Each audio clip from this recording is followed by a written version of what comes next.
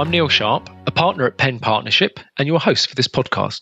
Today, we're going to take a look at how leading organisations really get to the bottom of what their customers are thinking and feeling about their experiences with them.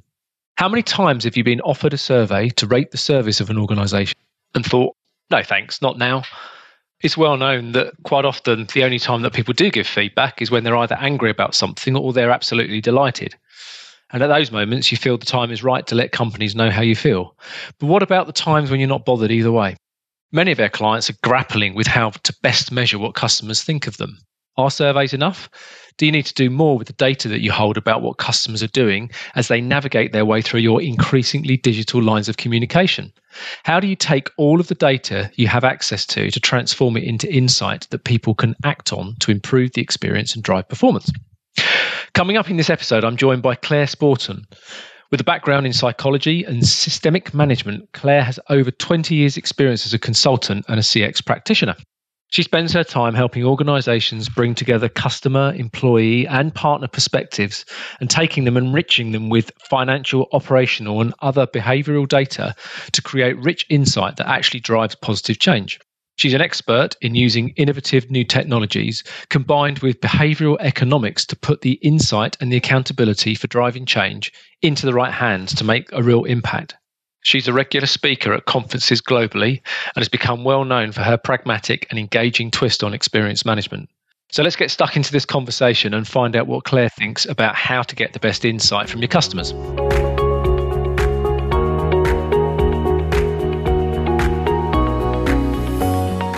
Hi Claire, first of all, welcome to the show and thank you so much for joining me today. Now, as I said in the introduction, you're globally recognised as a customer experience and customer success expert, which I thought was a great title.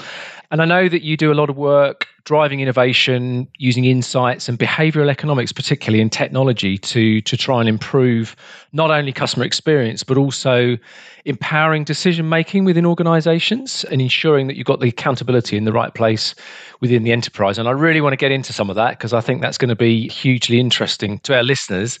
But before I do that, I know that when we first met, you worked for one of the major VOC companies and you were working on new approaches to experience engineering. But could we sort of start off by just hearing your story in your own words about your career path and how you ended up doing what you're doing today, please? Yeah, of course, Neil. And firstly, thank you for having me. It's great to be here and, great to have the conversation with you. Just surprised that anybody else is really interested in listening to it. But, okay. So how on earth did I get into this? Well, it must be said, I don't know many 8-year-olds who wake up in the morning and go, oh, I know, I want to be a customer experience expert. Wow. So what I was interested in, though, from a very early days is, how the human brain works and how we make decisions. And that kind of took me into the area of organizational psychology. And particularly, I think what fascinates me is that piece around how human beings interact with each other. So it's much more about that systemic piece as well. So I became an expert in kind of account management strategy. So I was working particularly in the B2B world, looking at how organizations can understand better their clients and work more effectively with them and use some of the, at that time, there was no such thing as behavioural economics, but looking at how we can understand people's ways of thinking and drive that. And that was really, it must be said, the slippery slope into CX. And I came upon it and just went, my goodness, this is exactly what I need. I've been talking about it very much from a psychology perspective and an organization perspective. Wow, this is giving me a real different piece. So that was the beginning of the end, I suppose. And since then, I've worked client side, running my own program and developing that, again, in the B2B space. And then for many, many years, obviously working with lots of organizations, helping them develop their CX strategy. And most importantly, and I think this is where my angle on it all is around driving change and actually ensuring that these CX programs aren't just about listening, but about doing. Absolutely. No, I couldn't agree more. There's nothing more frustrating than setting up a wonderful capture infrastructure within an organization and then watching them do nothing at all with it. And it's happened on a few occasions in my experience. So that's the piece about it. And a lot of CX, I obviously haven't come from a research background, but a lot of our colleagues and friends in this space have. And we do the research piece, and it's got to be robust, it's got to be valid, we've got to be making sure that we're making decisions on the right data. But let's just be aware of what's good enough, and let's kind of focus more on, okay, so how do we use it? Yeah, absolutely. Okay. And when I first I had my own voice of the customer business years ago, as you know, and it was all about surveys, and it was all about even manual analysis of verbatim comments. So we used to sit there ploughing through thousands of comments and coding the sentiment. And I have to be honest with you, I still sometimes go back to that, because I find that whereas machines are pretty good at this stuff, there isn't really anything that beats the human brain to kind of connect with what's going on. Don't you love a verbatim? It's I do. Really sad, isn't it? That you do. Let's kind of sit and just read through them. It's you a bit of so much from it, Neil. You do. Yeah, it's a real guilty pleasure, actually. Shouldn't confess that. But I mean, I think we did a great job at really helping organizations to get a sense of what was going on. But it was very manual, and it was very, very survey-based. So could we sort of switch into, what are you doing now in terms of the work that you do at OCX? And how is that big shift coming on, particularly around collaboration across the business and sort of use of technology? What are you up to? Oh, there's so much that we can talk about here. I think, first thing is, when we did we're still doing surveys. Surveys are not dead. Let's be clear. I can talk more about, how we can use surveys in a very different way. But when we really started that kind of outside in, it was quite groundbreaking, wasn't it? Prior to that, as business people, we were all going, well, I know what my customer wants. I know it all, and, making that big assumption. And so actually starting to listen to customers was, a big step change for industry. I think the assumption that we've got that's wrong is that our customers know why they make the decisions they do as well. And the assumption that that's all, very rational decision making, and that we just ask them and they will tell us.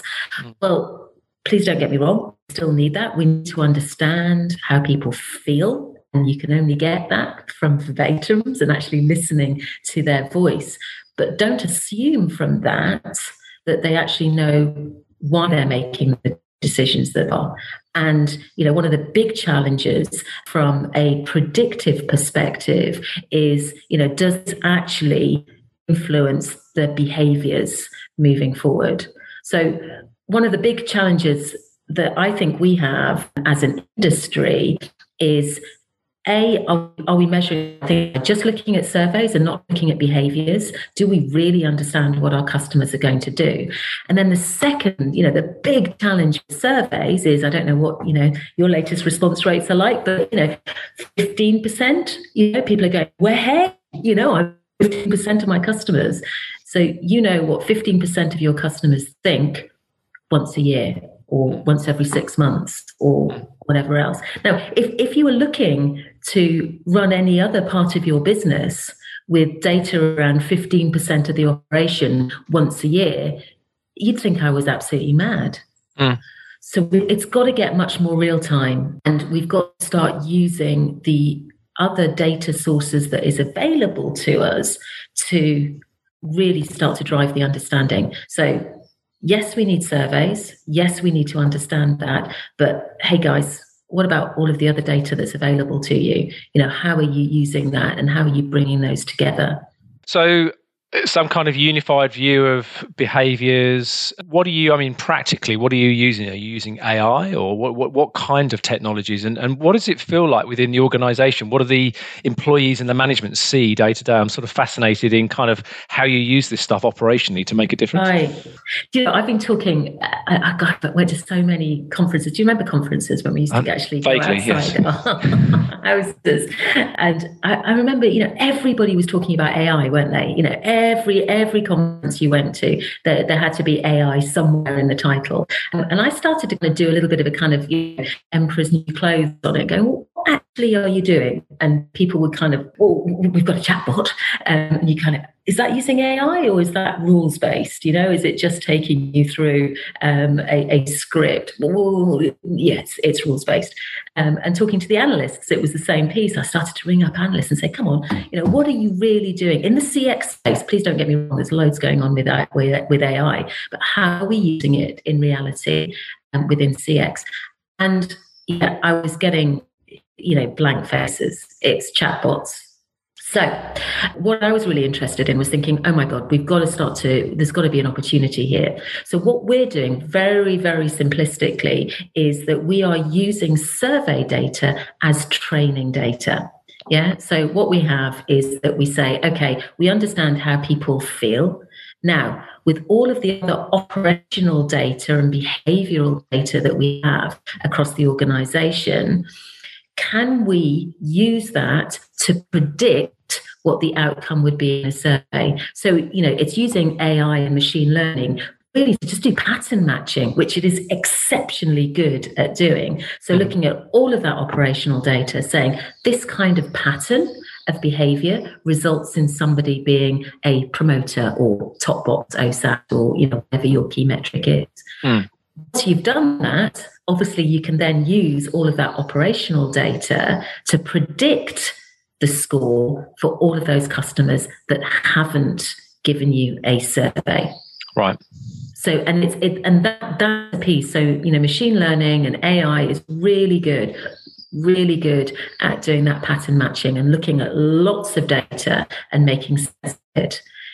So for us as CX practitioners, I think the piece is, okay, let's get the machine learning to do that piece. Now let's start to understand the implications of that into the business. Let's still look at those attitudes. Let's see what's important to customers and what they're talking about, and layering the two on each other to really help drive decision making.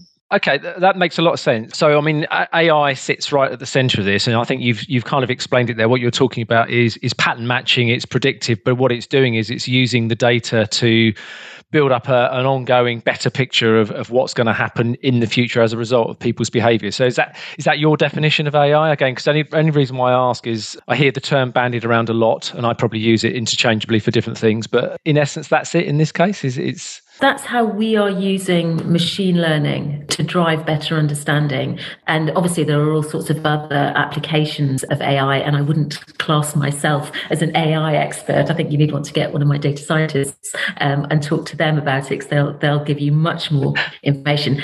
It's more about how is it being used. So, what's the use case? So great, you've got this ability to start pattern matching and, predicting what a score will be for every customer.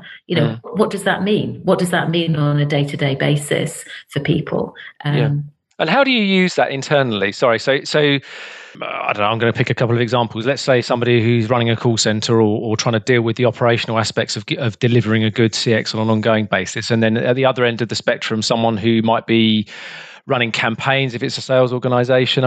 What are you doing there? Are you creating a hub that then gets pushed out to different parts of the organization, or how is it typically implemented? Yeah. So let's talk more about, how people would use it. We can talk about how you communicate is another big, and how do you actually motivate people to make those decisions, and how do you motivate people to do stuff differently?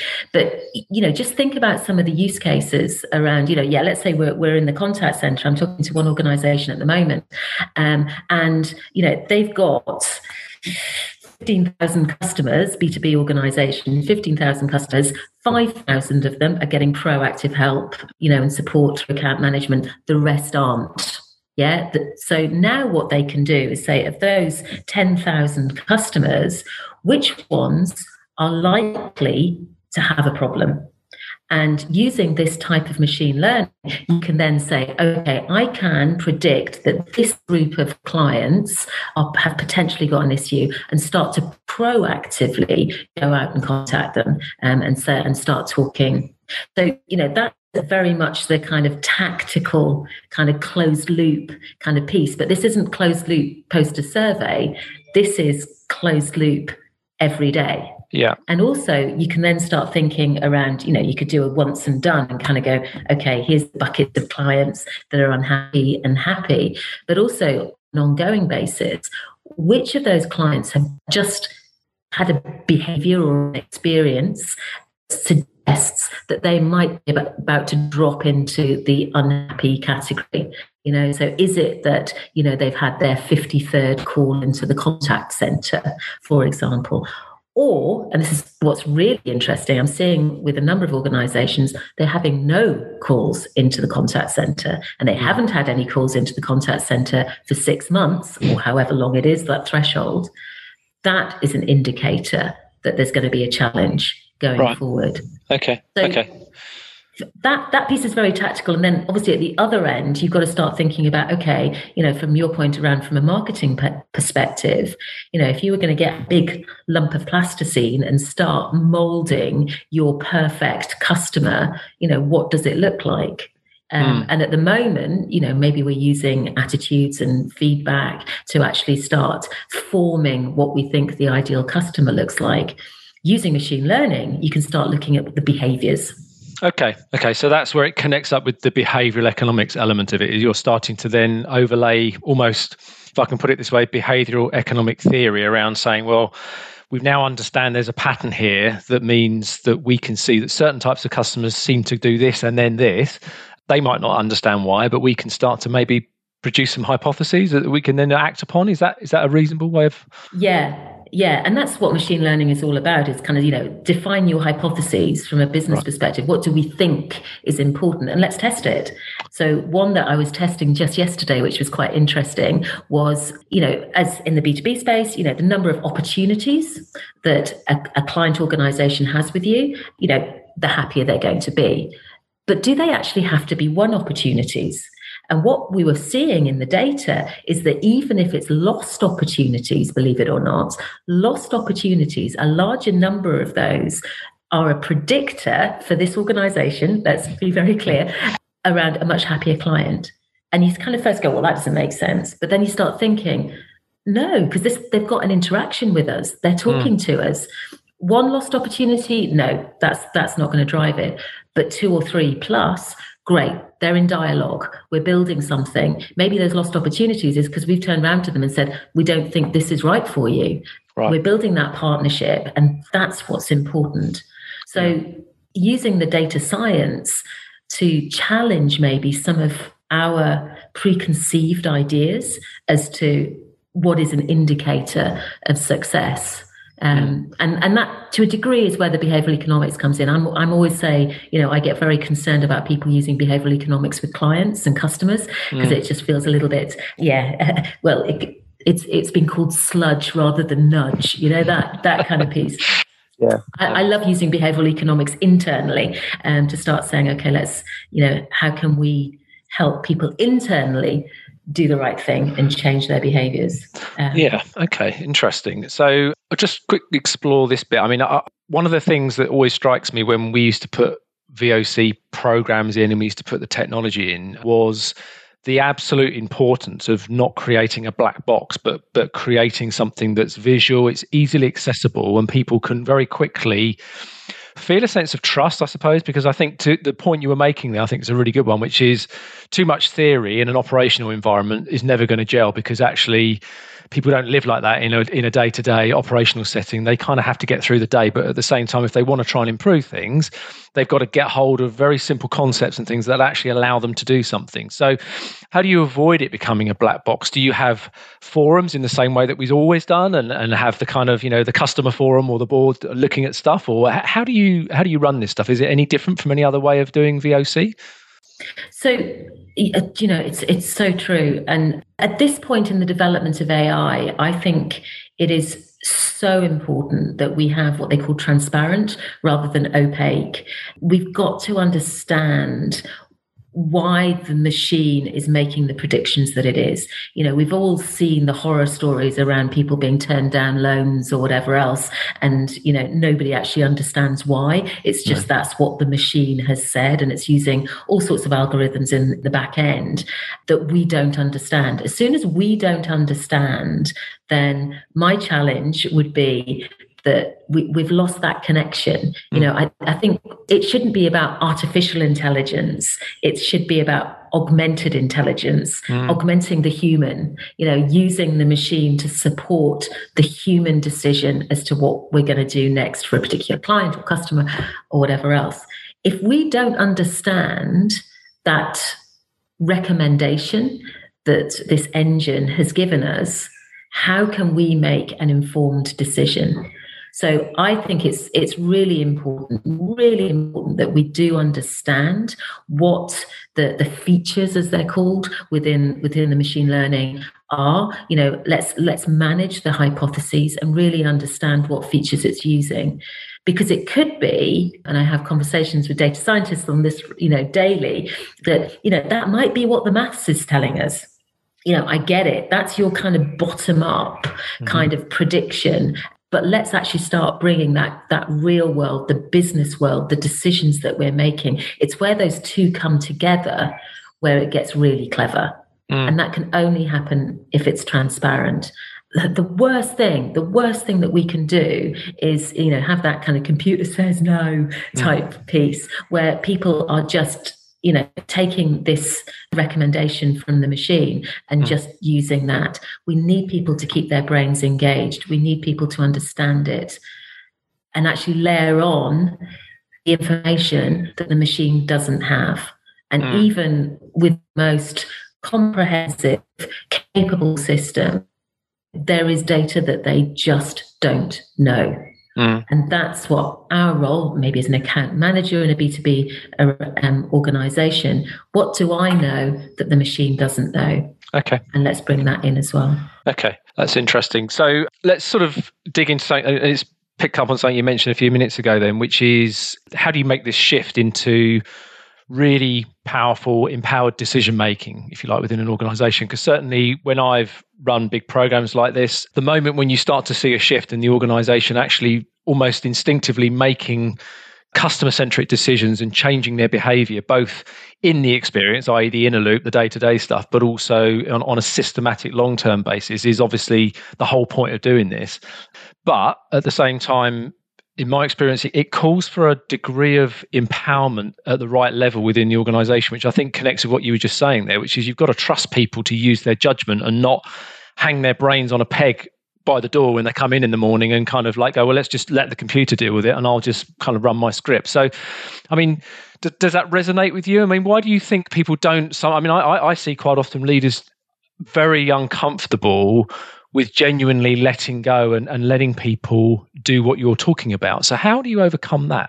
Oh, gosh, this is a whole another session. I'm absolutely fascinated with this. And, you know, it's called this kind of distributed decision making. And everybody says it makes sense. Why wouldn't you let go and let the people who are closest to the issue, closest to the customer, make those decisions? Why the hell don't we do it? You know, everybody intellectually goes, well, you know, it just makes sense. Why wouldn't you? You know, McKinsey wrote about this, I dread to think how many years ago, saying, come on, you know, and organizations really need to do it. But you're right, they're not doing it. And it's because, well, I think there's a couple of things. I think leaders aren't comfortable that people are going to do the right thing. You know, and it's that fear of letting go, isn't it? That they need to have confidence in the decisions that people are going to make. So what's really key there is, from a technology perspective, can we get some kind of closed loop in place for the leaders to say, look, people are making the right decisions, right, and we can start to see that this is the decision they made and this is the outcome. Yeah. Okay, so that is positive reinforcement. I get that, understand that. And so does that mean, therefore, I mean, certainly in your experience, does this call upon the kind of typical agile approach to things where you start doing something, a relatively small, you know, often called minimum viable product, if you were launching a product in this situation, but something that says, look, we're going to try this with the team. Let's see how they get on. Let's try and roll it out. I mean, is it that kind of approach? I mean, I suppose the reason why I'm just digging at this is I want people to get a sense here. When this works well, how do you actually get that ball rolling fast enough so that it does that? Is it just teasing it along in an area where you might get a bit of success early and then rolling it out? Or how do you do it? So I think what's key here is that We focus a lot on, getting some feedback, doing some analysis. 3 months later, we've got our gorgeous report. Here are the big decisions that we're making. Right, let's go into the budget round. Let's get some budget for it, et cetera, et cetera. And by that time, the feedback has changed anyway. It's so out of date. You kind of go, well, hang on, the world's moved on. Mm. So this piece around distributed decision making and how we post on the wall that centric, client first. Every decision is made with the client. Is it really? And we focus, I think, too much on those big systemic strategic issues. And as you say, that kind of inner loop, we've got a customer that's unhappy, right, let's do something about it. Or we've got a customer that's really happy, let's try and sell them some more. Let's start in between those two. So think of those as the two extremes of the continuum. And what we're more interested is getting role specific around what good looks like, right. Providing every individual with a really some pragmatic support around, hey, this is what we believe from the analytics is important to your customers. And this is what that would look like in your role. We assume, things like innovation as a brand value, it really is truly important to your customers. What does that look like for somebody sitting in the contact center? What does that look like within the finance team? Do you know what I mean? It's about helping really embody and understand what those behaviors look like. And then, and this is where technology comes in, is giving them that feedback to be saying, is it working or not? So cannot do that in time. Remember, you changed the way you talked to Mrs. Smith 3 months ago, and this was the outcome because Mrs. Smith's now saying that she's really happy. Getting that feedback and that closed loop really close to the behaviour, so we can to mould what we're doing and how we're doing it. Yeah, absolutely. So it's about being very aware around people's day-to-day work, what they're doing, and pragmatically how we can support the decisions that they are making on a day-to-day basis, rather than keeping it very esoteric. Okay, yeah, that makes a lot of sense, Claire. Thanks. I mean, one of the pieces of work we do is quite often exactly what you've just said, which is, you take your high-level purpose, what you're trying to achieve, you take your customer principles, and then what we do is we very quickly work with organisations to sort of boil it down into the individual roles within the organisation to say, if you're somebody who works in procurement or you're somebody who works in finance, you may not be touching external customers day in, day out, but you can still do your role aligned to these principles that we've got, and you can work out for yourself what that looks like, and we can work with you. And then what we can do is we can ask the people that you do interact with on a day-to-day basis, even if they're internal, to kind of work out the extent to which you're aligned to those in terms of what you do, but then sort of, help them to sort of articulate if there are things that are happening internally that prevent them from serving the external clients, sort of thing. So you can start to look at the whole chain, if you like. And so I think that resonates with me, what you've just said, because what you're saying there is putting some proof and some fact over that, combined with some, if you like, behavioural economic theory that sort of says, well, look, there seems to be a bunch of people over here that behave in this way, but it's when we do this to them. And actually, you've all got a role to play in that. So sort of aggregate, building it out. Yeah, and it's that cumulative effect, as you say, the aggregate of kind of, what's happening here. And it's really interesting because, what we're doing is we use the customer journey as a framework for all of this data. So, that gives us our framework that we understand, where it's all coming from. One of the biggest ahas for us when we were developing it was this kind of the importance of this unified view. And, we're all kind of heads down within each of our stage in the customer journey. And we've got our KPIs, haven't we? And, we're working away at delivering on that.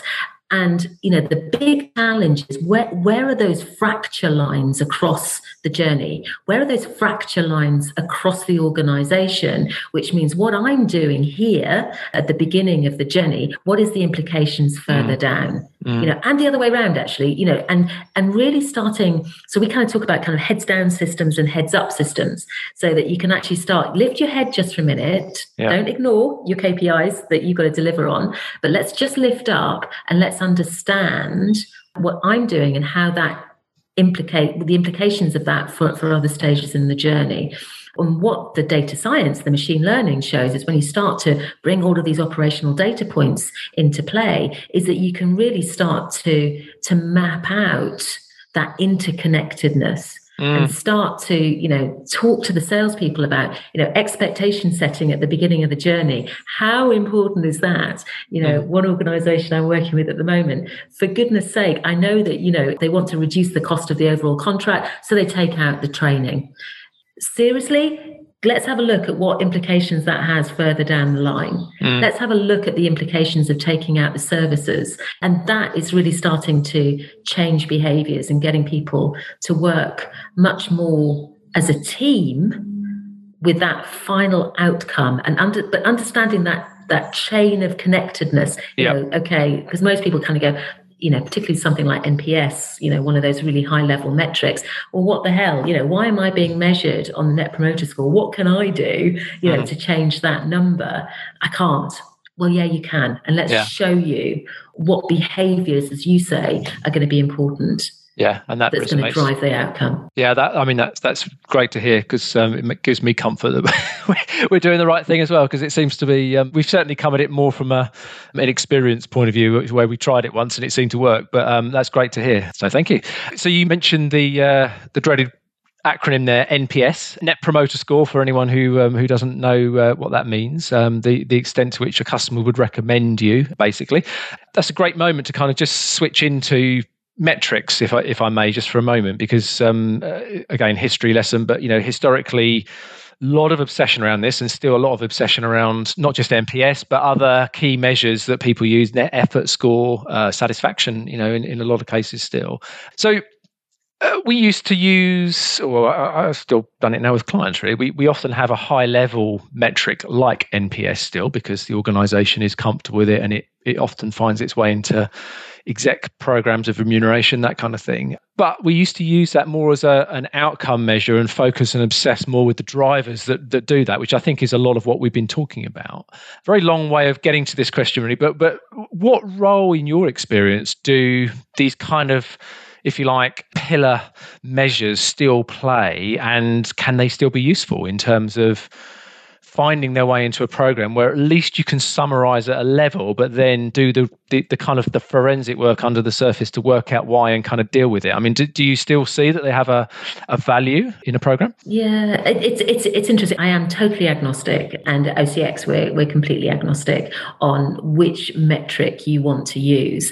You need to have some granularity within it to be able to measure change, and also from a machine learning, just being very pragmatic about it, it's useful to be able to break it down into the net promoter, passive and detractor, or top box, bottom box, middle box, that kind of piece, because you can drive predictions much more accurately. Right. And the one thing I do like about NPS is that, it is linked to behavior, and it's much easier for people to understand, hey, you're a promoter, rather than, you've got an OSAT score of 6.23. That's helpful. But at the end of the day, I think you're right. So I think we need what we found is that you need really 3 levels of measurement. You need that overall, that kind of headline metric, as you say, Neil, which is your kind of rallying point. Hey, how are we doing? And the most important thing about that is that people understand it. We don't want the black box, and that they can see how they connect to it. So let's have that overarching. And that's obviously when we start getting very practical around, which clients do we need to, or customers do we need to do something about? What metric are we using? We then take it down to the kind of journey stages, because that is very actionable. So we can be very clear around accountability and who's going to be driving the action and change. There, you don't want to be using NPS. That's not appropriate. Then it was talking about effort, OSAT, those type of measures, to be saying overall, how happy were you with your services experience, or whatever it is. But that's really kind of a jumping off point into the levers. And to your point around, what are the diagnostics? What is it that I can do to drive change in that area? Now, and this is where, by bringing together attitudinal and survey data and operational data, we've got a real big win. because people are used to looking at their KPIs. They're used to measuring, I don't know if it's kind of response time within the support team or whatever else. If we've got those KPIs already in the business, people know how to move them. What we can do now is that we can make that linkage for you between, well, how important is it around improving that response time? Not based on what people are telling you, but obviously that's another great feed into the model, but from their behaviors, so how quick does your response time need to be to drive a great overall metric score or satisfaction at that stage? But let's please, and I think the one thing that I want people to take from this is, if we separate out CX and CX metrics from how people are measuring the performance of the rest of the business, we won't get where we want to be. No. CX and all of that piece has to be part of the day-to-day measurement. And we have to understand the connection between those KPIs that we already have in place and the CX metrics as well. Once we get that, we might even be saying, hey guys, we're measuring the wrong thing. This is really not important. We've made this assumption that response time is the be all and end all, or whatever it is. And actually it's not. And so let's stop trying to drive down response time, because there's some other stuff elsewhere in the journey that's much more important. No, absolutely. And does that therefore manifest itself in a kind of a more contemporary scorecard, if I can call it that way? I mean, I'm obsessing with the day-to-day operational impact, but I think for people that haven't necessarily ventured into this degree of sophistication, it'd be helpful to understand, what am I confronted with if I'm a contact center team manager or somebody who's trying to do the scheduling or the quality or whatever? I mean, what do you see? What do you see on a day-to-day basis that enables you to do this stuff? So exciting. God, I'm such a nerd now. I really am. I do worry sometimes that, when I was 8, did I ever think I would get so nerdy? You haven't been out much recently, so. Yeah. This is what lockdown has done to me. It's turned me into a real nerd. Go on, nerd out for a bit. Go for it. Come on, shall we? So we love a dashboard, don't we? Oh, lovely. Let's look at more metrics. Let's look at more numbers. Oh, shall I trend that one? Let me do a deep dive. But the reality is, I hate to say this, CX pros out there, people in business really don't. We're spending all of this time developing yet more dashboards that people aren't looking at. Right. So I think we've got to take a deep breath, wipe the tear from our eye and recognize that. So, two things really. What we're working on at the moment is very much, let's tell people what they need to know when they need to know it. So it's much more a system that will give you that notification. It will tell you, hey, well, heads up a second, guys, there's something going on here that you need to know about. Yep. So that's number one. And that needs to go into their native working environment. Right. Where are they? What's their heads down system? If they're in CRM all day, every day, let's go there. If they're in ServiceNow, let's go there and make those notifications. If they're in their email every day, okay, let's do it within email. But, I sometimes worry about email. So that's number one. Don't assume that people are going to come, build it and they will come. They won't. they really don't. Absolutely not.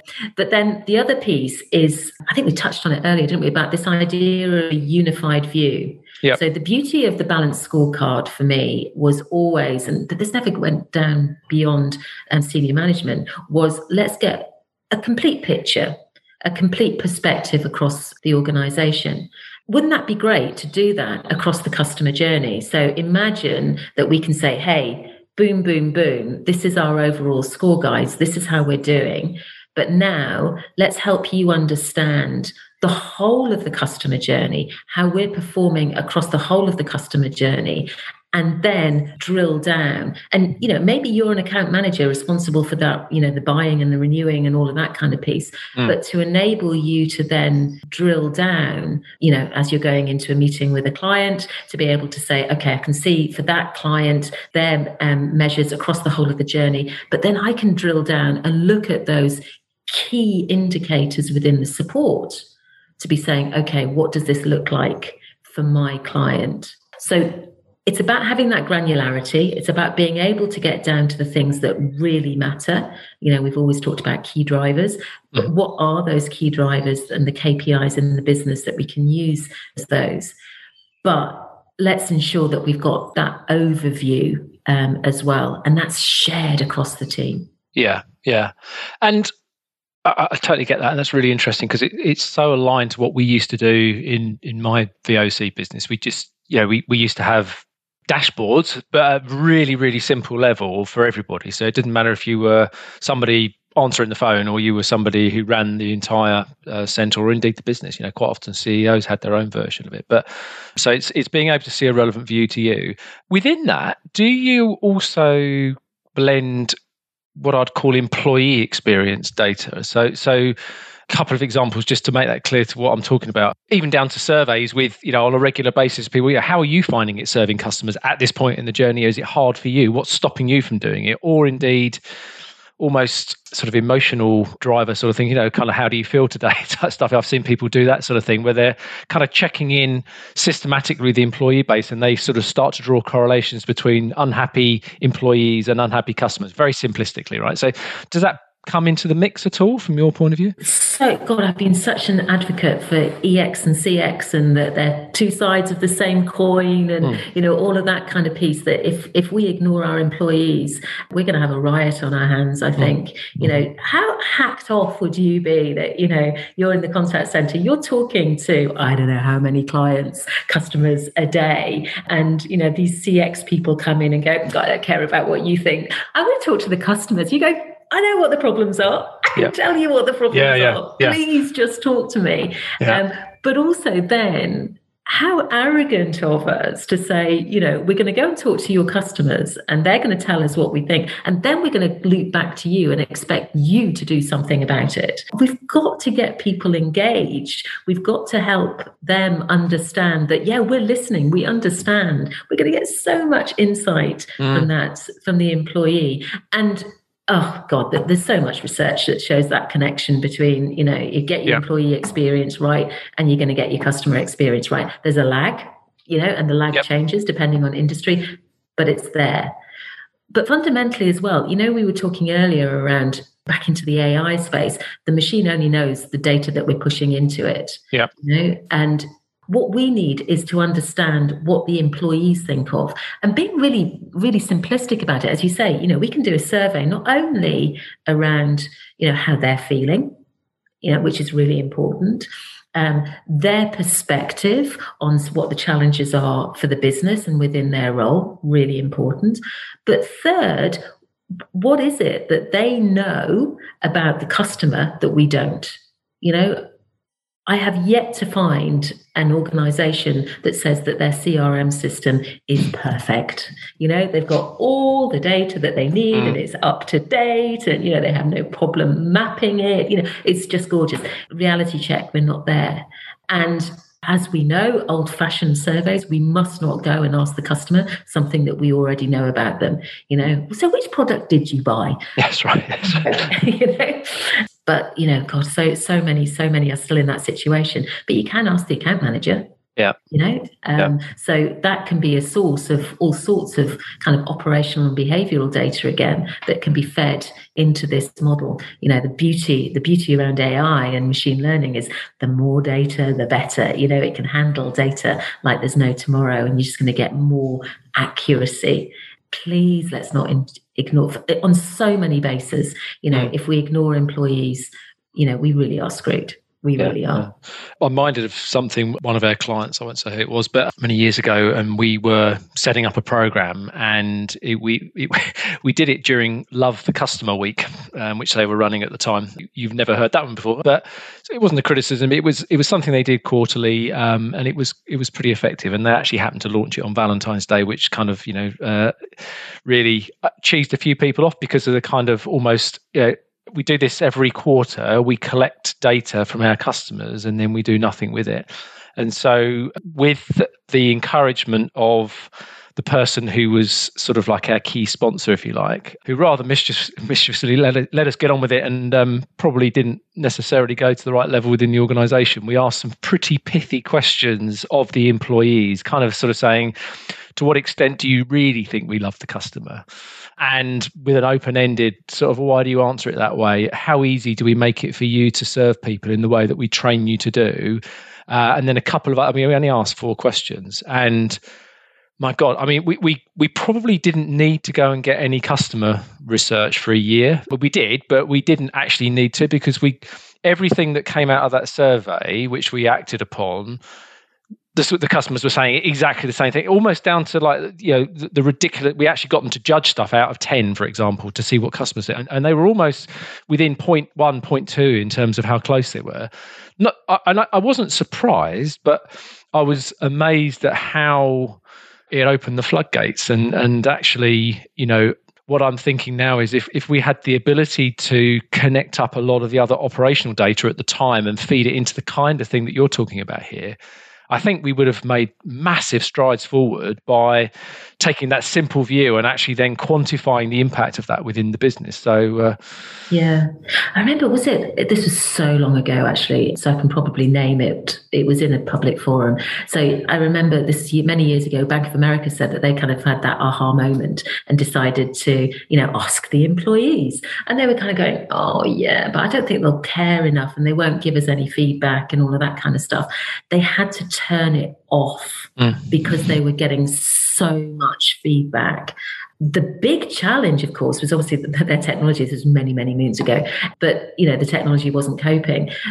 The technology can cope with it. There's no problem there. But are we ready as a leadership team to actually do something with it? And we think it's important to act when our customers tell us something. My God, if you don't do it right with your employees, you really are going to have a challenge. Yeah. One of the other bits, I think it's interesting you're saying that they were within 0.1 of, what customers were thinking. I love looking at that gap analysis. So what I've done quite a lot is said, hey, particularly with account teams, can you predict what you think the customer would be saying around these different stages in the journey? What do you think the customer would say about X, Y, Z? And really what's interesting is, do they know their customer or not? Which tells you a lot. But also we could see that some of them were the opposite way round. So, they were saying the customer was quite happy and the team were going, nah, this is really screwed. And the reason being is that the brilliant people within the team were using sticky tape and string to make it invisible, all the problems that they were having with the process. They were using sticky tape and string, sticking it together so that the customer wasn't aware. And if you just listen to the customer, you're going to miss all of that detail about where the challenges really are in your systems. And drivers of burnout and sickness, and also, quite serious stuff that really impacts staff because... I totally resonate with that. I've seen situations where you get good high scores, you get good performance within the business, and then when you step in and within 5 minutes in the contact center, you kind of look around and go, right, there's something really wrong here because these guys are really in trouble. They're not finding this easy. And isn't it, God, we haven't talked about COVID. What a relief in some ways. But, post the pandemic, there's a lot of talk about how customers' behaviors are going to change, how their attitudes to brands is going to change. And, one of the things that I hope comes out of this is that we are going to be all thinking a little bit more carefully around which brands we want to buy from. And that employee experience is what people are saying is important. Let's see, if the revenues follow. But, I really hope that this is going to be, a bit of a step change, that people want to buy from organizations that live by their values, stand by their values, and their employees are getting a great experience as well as the customer. Yeah, no, absolutely. Here.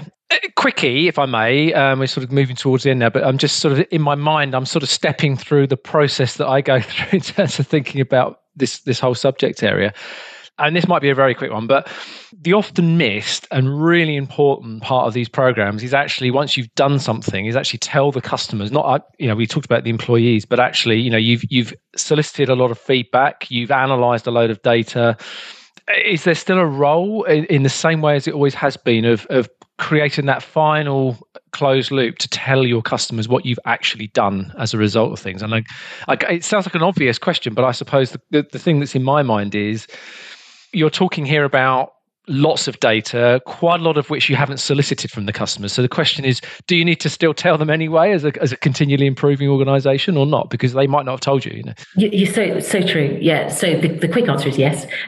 We can move on, but let's maybe dig in a little bit more into that. There's so many different levels of this. So absolutely, you're going to drive some strategic change. If you are doing, let's hope not, maybe that once a year survey, and then it goes into the budgeting process. Of course, we need to go back and tell customers what we're going to do about it, and most importantly, what we're not going to do, and maybe why we're not. That will drive up response rates. All of that good stuff. More importantly for me is, particularly in the B2B space, is don't do this. Do not do surveys as a kind of, all right, we do the day-to-day, we're working with this organization, and then, let's do a survey on Valentine's Day or whatever day it is. Does not make sense. If we can layer in that survey as part of the way we manage that client, then the client will get much more perspective as to, why we're doing it. Mm-hmm. And that, with the technology that's available, it's dead easy now. You can do it on a monthly cadence where, you're capturing feedback from, a 12th of your customer base or whatever it is, depending on their renewal date or whatever else. So important. So it makes sense, but also then ensures that you've got that time when you're going to go back to that customer and talk to them about not only the changes that we're making generically, but let's put stuff right for you. And this is where it gets really important, to your point around, well, hey, we've got all of this other data that we didn't actually capture from you, but we've captured from your behavior. Again, let's get the transparency right. Let's talk to them about that, particularly in the B2B2C, or where you've got a large B2B where you've got maybe multiple contacts, multiple relationships around the globe. When you're having that conversation with your key decision maker, to let them know, this is what we're hearing. This is what we're hearing from your customers, if it's a B2B2C, or this is what we're hearing from your colleagues around the globe. And this is what your behaviors are saying to us. Right. And let's look at it. It might be we go, no, Claire, we don't want more lost opportunities. That's not the way of growing this business. But let's have those conversations and let's be really transparent. Again, post-pandemic, people want partnership. It's about human contact. It's about those relationships. So let's really build partnerships, which is about having conversations. Yeah, interesting. Yeah, and giving a different and novel spin on a reason to go and talk to a client, particularly in a B2B thing. I suppose what was resonating in my mind there is, quite often you speak to really good account managers and they spend a lot of time manufacturing good reasons to go and have a conversation without making it sound too contrived. And actually, this sounds like a good source of stuff here, which is, you might not realise it, but this is what you're doing, sort of thing. Yeah. And particularly if we can help them prioritise which of the clients they really need to talk to today and which ones they can leave maybe till next week, then, even better. Yeah, no, interesting. Great. Last bit on this, really, before I just do a couple of quick fire ones. Where do you sort of see all this going, Claire? I mean, you've obviously, a bit like me, you've been doing this for a while and you've seen it go from the very, very basic email stroke paper surveys even. And goodness me, I remember when we put our first survey on a mobile phone, it was a very exciting moment using WAP, but shows how old I am. But I mean, where do you see all this going? I mean, do you see a continuation of this kind of data analytic approach to things? Do you see anything else emerging anywhere else in the world? It's so funny because sometimes I think we get stuck in this what we believe is the reality, and so it's all about AI. Let's look at your data lake, and you've got all of this data, and it's all great, and all of that kind of stuff. And particularly when we're talking like this, I think there's an assumption that that's done and dusted, and people are there, and what's next. And please don't get me wrong, I'm very happy to talk about what's next. I think the biggest challenge that people have got at the moment is connecting data and bringing it together. And I think one of the biggest challenges we've got is that this data exhaust, as customers and clients go through your customer journey, they're leaving all of this exhaust of data. Some of it we're capturing, some of it we're not. Even with the stuff that we're capturing, can we connect it? Can we get this holistic, unified view from all of this data. So it's awful because in some ways it's dead boring for us because we're going, oh, Jesus. So, yeah, come on, guys, we need the unique identifiers. We need to be able to pull this together. I think there's some really exciting pieces, again, in the AI space around making that with neural networks being able to connect data that potentially doesn't look like it's connectable, but being able to make those linkages. So I think that's going to be key because I think it is, knowledge is power, as they always say. It's not good enough that we've got these data lakes where, we go fishing and we just pull out an old boot, because it's not useful to us. And we're back to being overwhelmed with all this data, which the psychologist in me will say, what's happening is people don't dare ask the question because they think they should know the answer. I won't go and ask my IT team, about how to do this because, it's there somewhere and I just haven't got it. That's not your fault. That's about getting the information into people's hands in a way that's useful to them. Yeah, that makes sense. So I think, absolutely that's what's key. We've got to focus on the pragmatic use cases of transparent AI. Let's not have situations where we don't understand what the AI is doing. The other piece that I talk about when you thinking about AI is that it's just not mature. It really isn't. It's quite dangerous at the moment. We've got to supervise and understand what it's doing.